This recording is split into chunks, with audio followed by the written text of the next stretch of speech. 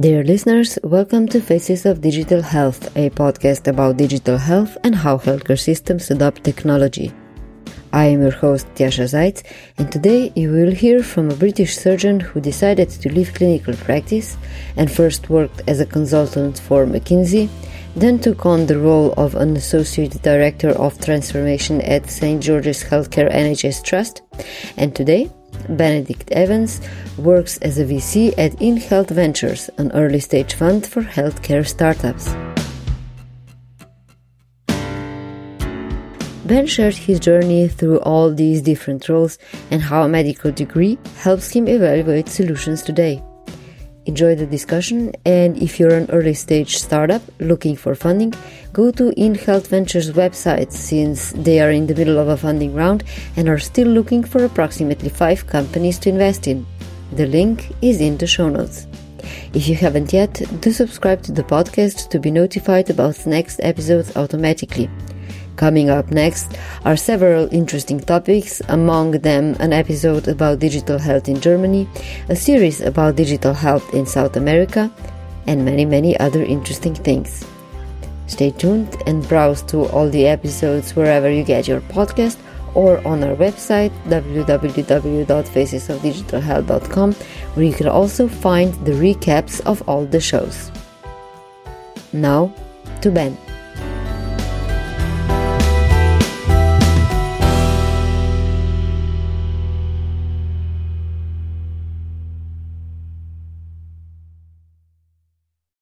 So Ben, I've talked to many doctors that became entrepreneurs, but not that many that would become full-time investors. So tell me a little bit more about your journey towards this role from the initial trauma and orthopedic surgeon position. Yeah, so I started out on the clinical side, trained at University College London in London, went through initial general medical and surgical training and then on to trauma and orthopedics. I loved my experience and career as a doctor, but as I progressed, I realized that certainly being a surgeon wasn't for me for the long term. Why is that? Honestly, I don't think I had a passion for it. I enjoyed the initial stage of learning how to do particular procedures, but I realized I actually probably preferred speaking to and engaging with patients that were conscious rather than operating on patients that were unconscious. For any surgical career, because it is the core of what you do. I wouldn't say at that stage I was ready to wash my hands of a medical career necessarily, but I was keen to try other things, and I'd always been interested in aspects around business and operations and so on. So I worked at McKinsey in London and then subsequently in the US, and broadly worked in healthcare throughout that period. Management consulting was probably always a means to an end rather than the end in itself for me. I saw and spoke to people who said there was a huge amount of value for, particularly for doctors who were trying to transition into business and could spend a few years there just getting a fire hose of information and techniques and frameworks and so on that would be useful over the long term. But I think my eye was always, particularly in the US, as what was going on in healthcare at the more innovative early stage of things. I was able to meet with a lot of early stage founders at that point. This was back in 2012, 2013. And that kind of had me hooked. I had a go at starting up a company, a healthcare analytics business. I spent time in a healthcare analytics business separately as a part of the team, but tried to start up my own thing as well over in the US, but didn't work out. Struggled to sell into hospitals, learned a lot of hard questions, but ultimately ran out of money. So you kind of learned about the entrepreneurial side firsthand.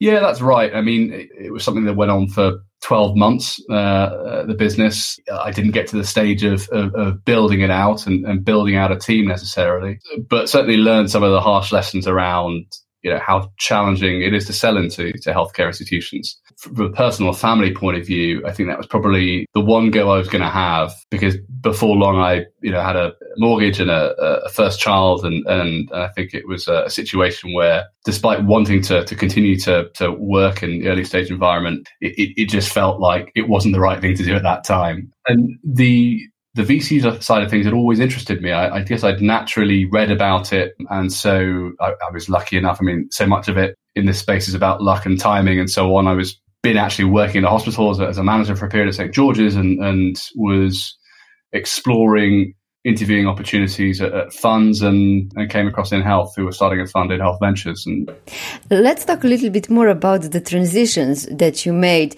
I'm sure that there's a lot of doctors that are, stressed out, burnt out. It's a known problem. So many probably think about other things that they could do with their medical degree. There's tons of things that you can do. But how does that transition actually happen? How did that look like in your case, like going from the medical practice to McKinsey's, where you worked for 4 years?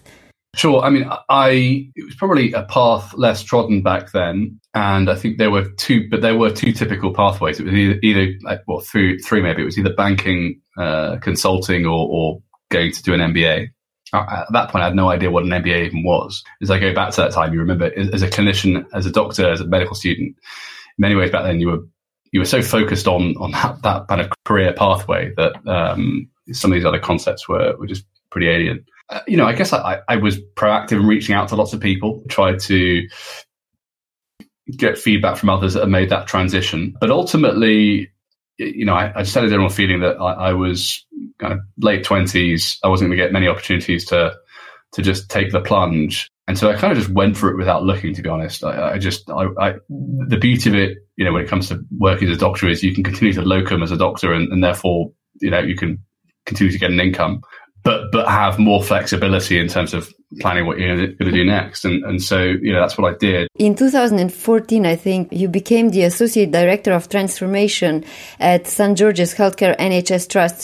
So you went back to work in a hospital, not as a surgeon, but to develop, head up trust-wide program responsible for delivering savings across clinical operations, workforce, infrastructure, and IT. So I'm really curious to hear how did you find that role? Suddenly you had to convince clinical staff to change, to embrace also digital transformation, I assume. So. Yeah, it was a huge transition for me. Having been in management consulting at a firm where you experience one aspect of consulting with these types of companies, these types of entities such as hospitals around operational improvement and strategy and so on, to actually being on the other side. I was at a point in my life where I felt I'd learned a lot in my experiences post being a doctor, and I kind of wanted to give something back, and I felt this was a chance to do it. And it was really hard. Someone told me going into it that it would be the hardest thing I'd ever do, and I thought, how's that possible? Managing the NHS versus pulling all-nighters at McKinsey or operating on patients, doing on calls and so on. But it was really tough for a few reasons. I think first of all, managers work incredibly hard but don't get a whole lot of respect in the NHS.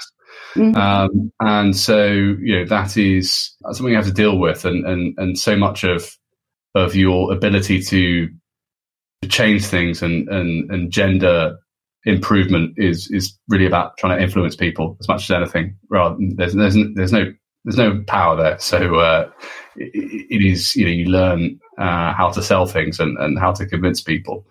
I think secondly, St. George's was going through a challenging period right then, like a lot of hospitals, it was struggling financially, and in terms of the clinical challenge it was having as well. And so there were a lot of management consultants that came in during that process, and it was fascinating being on the other side of it and being the employee and having management consultants coming in telling you how things should be done. I found that by turns interesting and also frustrating, but a realization that, as a management consultant back then, how little I really knew and empathized and understood what it was like for people in that position. But it was hugely rewarding because you ultimately you are contributing to something that's really important in terms of improving a hospital within the NHS. I particularly enjoyed, I think it's probably a thread that's run through my career, around using data to try and deliver improvement, whether in patient care or in cost efficiency, operational performance, and so on.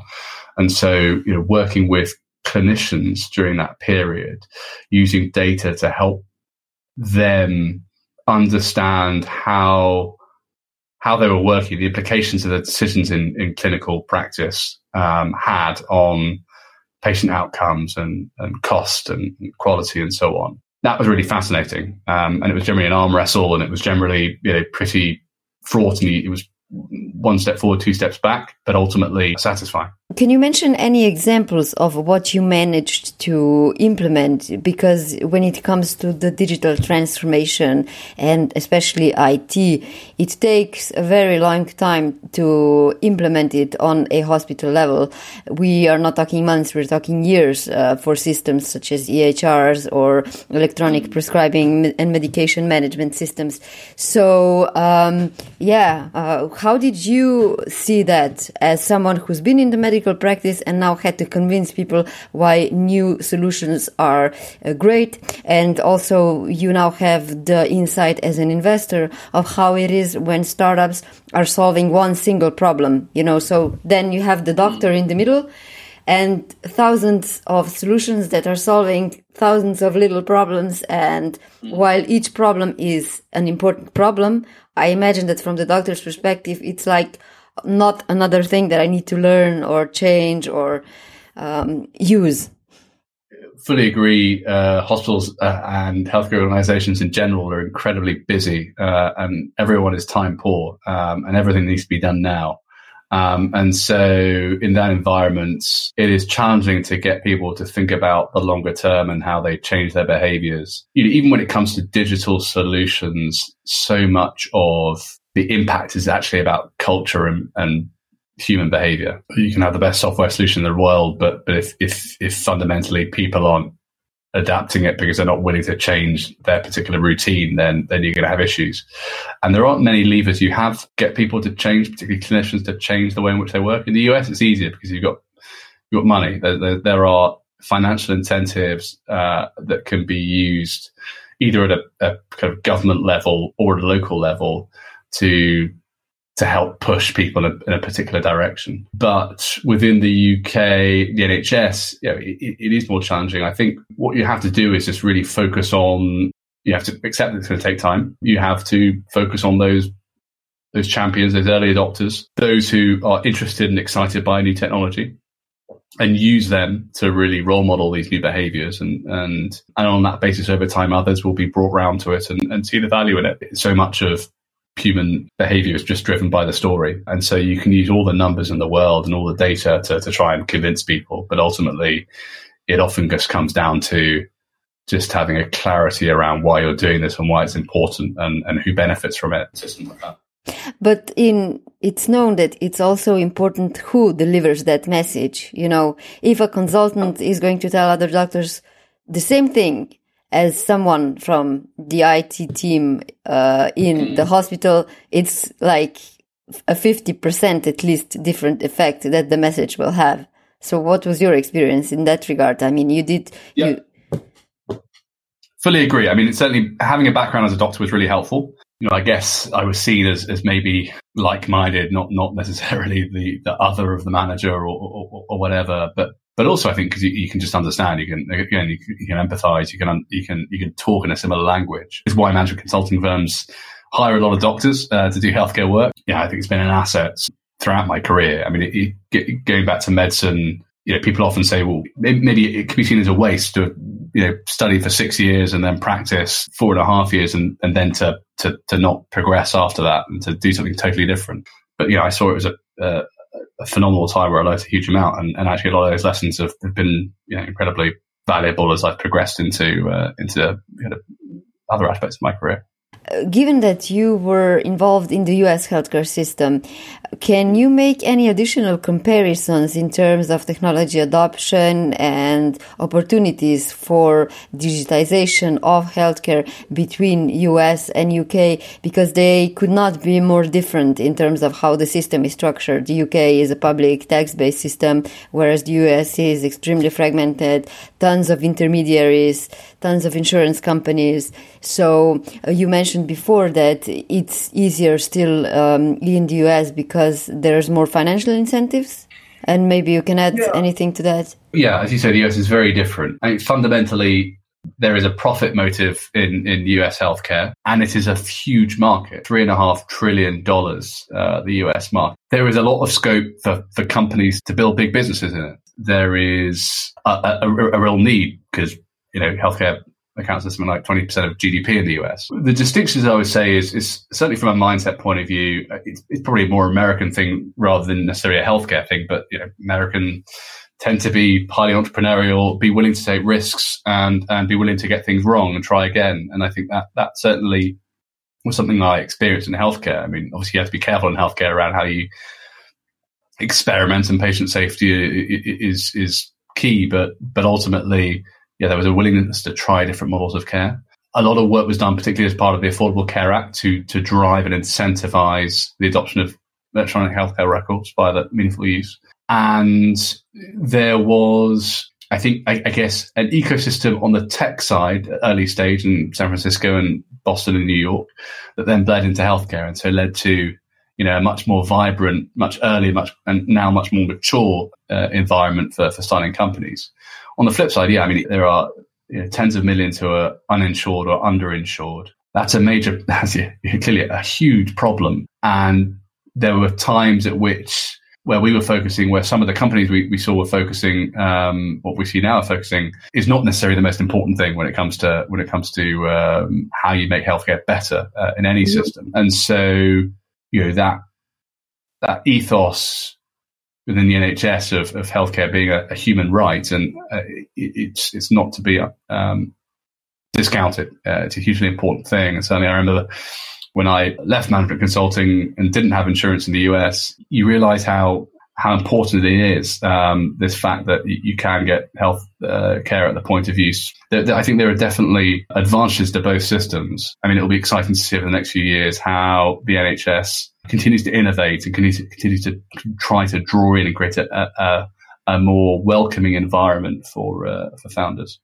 You mentioned an interesting thing, which was that even if you have a solution that might benefit healthcare and make healthcare better, it doesn't necessarily mean that it's a good investment opportunity or that you can make money of it.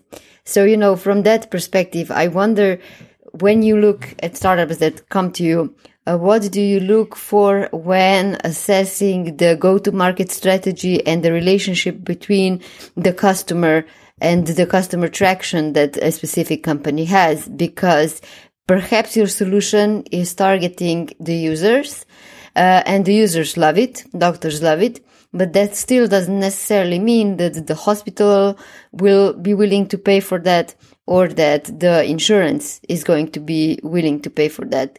So what's your advice in that regard for startups?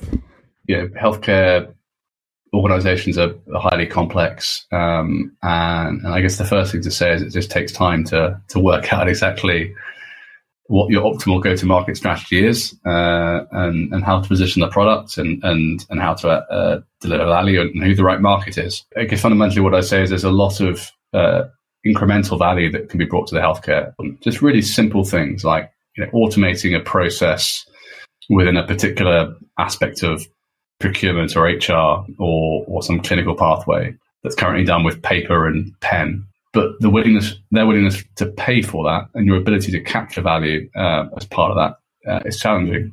You might in the short term be able to create a set of revenue streams, but over the longer term, A, it can be replicated, and B, it's questionable as to how significant that market will be from a price point of view. Clearly, the ability to replicate it will mean that the competition will drive your price down. So I think the result of that is we do look for companies that, first of all, deeply understand the problems that they're solving, and they understand the areas in which they're operating, and so they understand some of those aspects that you talked about, the differing incentives across users and buyers and decision makers, and what insurance will pay for and what it won't pay for. Are generally trying to solve significant problems. So they are re-engineering pathways and processes. They are really driving change across a whole workflow.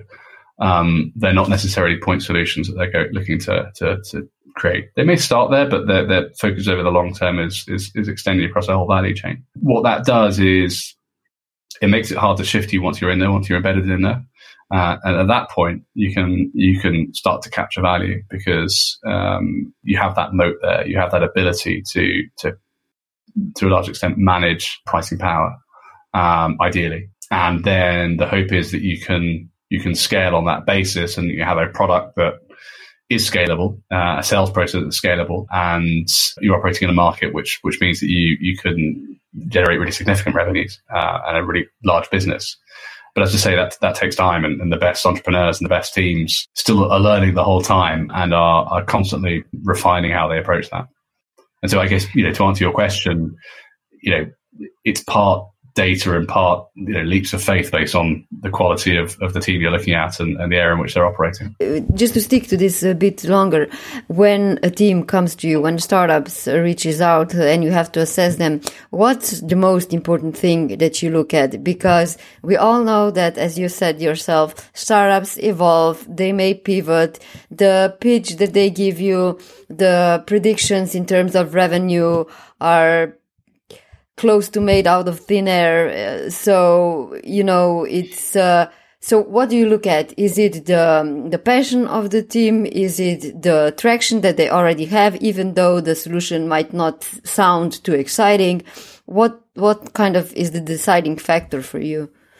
I mean, it is a combination of things, but fundamentally, a lot of it comes back to the team, and it comes back to, as I said, do they understand the area in which they're working, the problem that they're solving? Have they gone to the, either through experience or having gone through the process of really deeply analyzing it?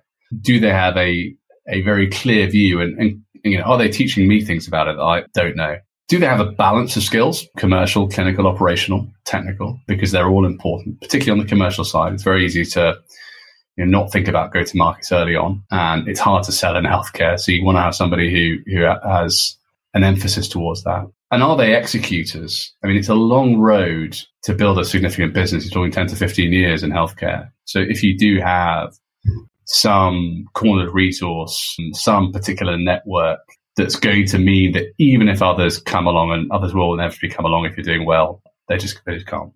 And I think it's those factors, and ultimately you have those, and you're going to be pretty confident ultimately that there's the potential to develop a great product that people will pay for. In your opinion, from the doctor's perspective, what do you see as the biggest challenge currently facing digital health companies, or also perhaps your portfolio companies? What I have in mind specifically is the fact that by today, the regulation of digital health apps and the compliance with privacy, security, those things have been more or less outlined. The problem is that today there's so many solutions that in the end, even if a solution is certified, in the end, I think a lot still depends on personal recommendations. Similarly, as we talked before, when you're starting with the digital transformation in a hospital, you need trusted consultants or medical staff to convince other medical staff, So, from the combining your knowledge of how doctors think and now combining your advisory role as an investor to your portfolio companies, what do you see as the biggest issue in that regard? I generally see regulatory hurdles as key, very important. But if you are, structured in the right way and you are sensible, then you can overcome those. Even as they change and as digital health develops. The challenge is obviously the longer term evidence-based generation that you need to do. And I think it's easily dismissed and assumed that if you get regulatory compliance boxes checked, you're at the races. But yes, a large part of it is as you said, kind of KOLs and having a network of clinicians that are willing to vouch for you and deploy your solutions. But actually, the large picture, if you think about scaling, is how do you actually generate an evidence base? And typically, you need to have not just retrospective trials, but prospective trials. And that takes time and it takes money. And so, then combining that with, will people pay for it once I get to that, once I demonstrate the evidence, it is tough. And again, it's stuff that has to be thought about early, and it comes back to capital efficiency and working out your go-to-market strategy from day one.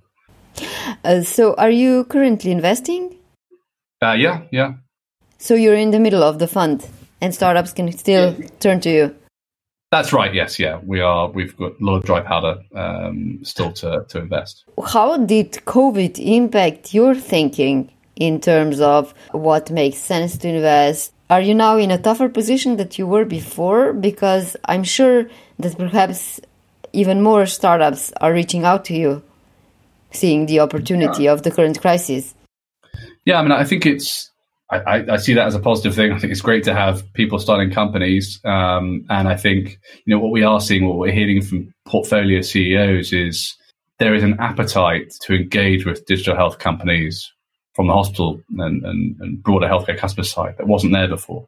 So I think there's this halo effect maybe from the telehealth adoption that's led customers to realize, and clinicians and administrators to realize, actually these types of solutions aren't bad and they can provide a lot of value. And that is drawing new entrepreneurs who maybe wouldn't have focused on it to begin with, new investors and customers in. I'm very excited about it. And I think it does feel like an inflection point that we're hitting now, which has been a while coming. Two more questions that I'm sure some of the listeners are going to be interested in are, when looking at companies, are you specifically looking at UK-based companies? And the second thing, when is the fund closing? So how much space do you have for how many startups?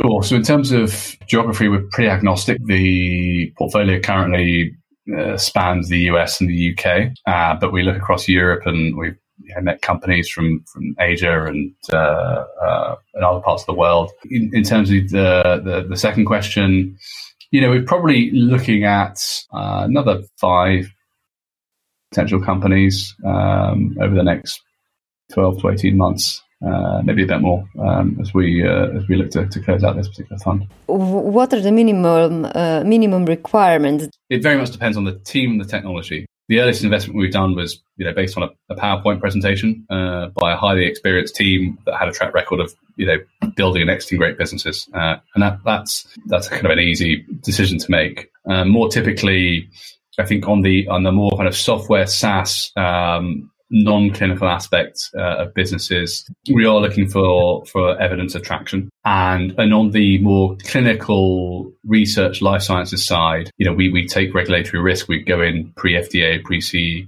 and there it is fundamentally more about the team, the way in which they've executed, the data they're showing, even if it's early, and the market as we see it as it develops. Any expectations, plans, predictions that you have in terms of digital health development in the next, I think a year is a good prediction given the current unprecedented times. I think we'll continue to see a lot of seed deals being done and some later stage investments being done and potentially some, IPOs, maybe a fair few compared to previous years, just because I think the public markets are doing pretty well right now. And I think there's probably a realization amongst a lot of later stage CEOs that there's a risk that on the private side, there is less capital around. I think you might continue to see a bit of a challenge at Series A, Series B with companies that haven't totally proven out their business model. It might be harder to raise and there might be lower valuations as a result of that. And I guess given that healthcare will have to be delivered now in a very different way, broadly, at least I would imagine for the next 12 months, as far as possible away from the hospital, if you can, and therefore in the community, in the home. A lot of exciting work that can be done around how to support that, how to create an infrastructure for that and solutions to deliver that in an optimal way. So that's certainly an area we're really excited about. You've been listening to Faces of Digital Health. If you liked the show, do leave a rating or a review wherever you get your podcast. This is the fuel for the show and helps others interested in digital health find the show as well. To browse through past episodes and find more about the podcast, go to www.facesofdigitalhealth.com. And of course, stay tuned.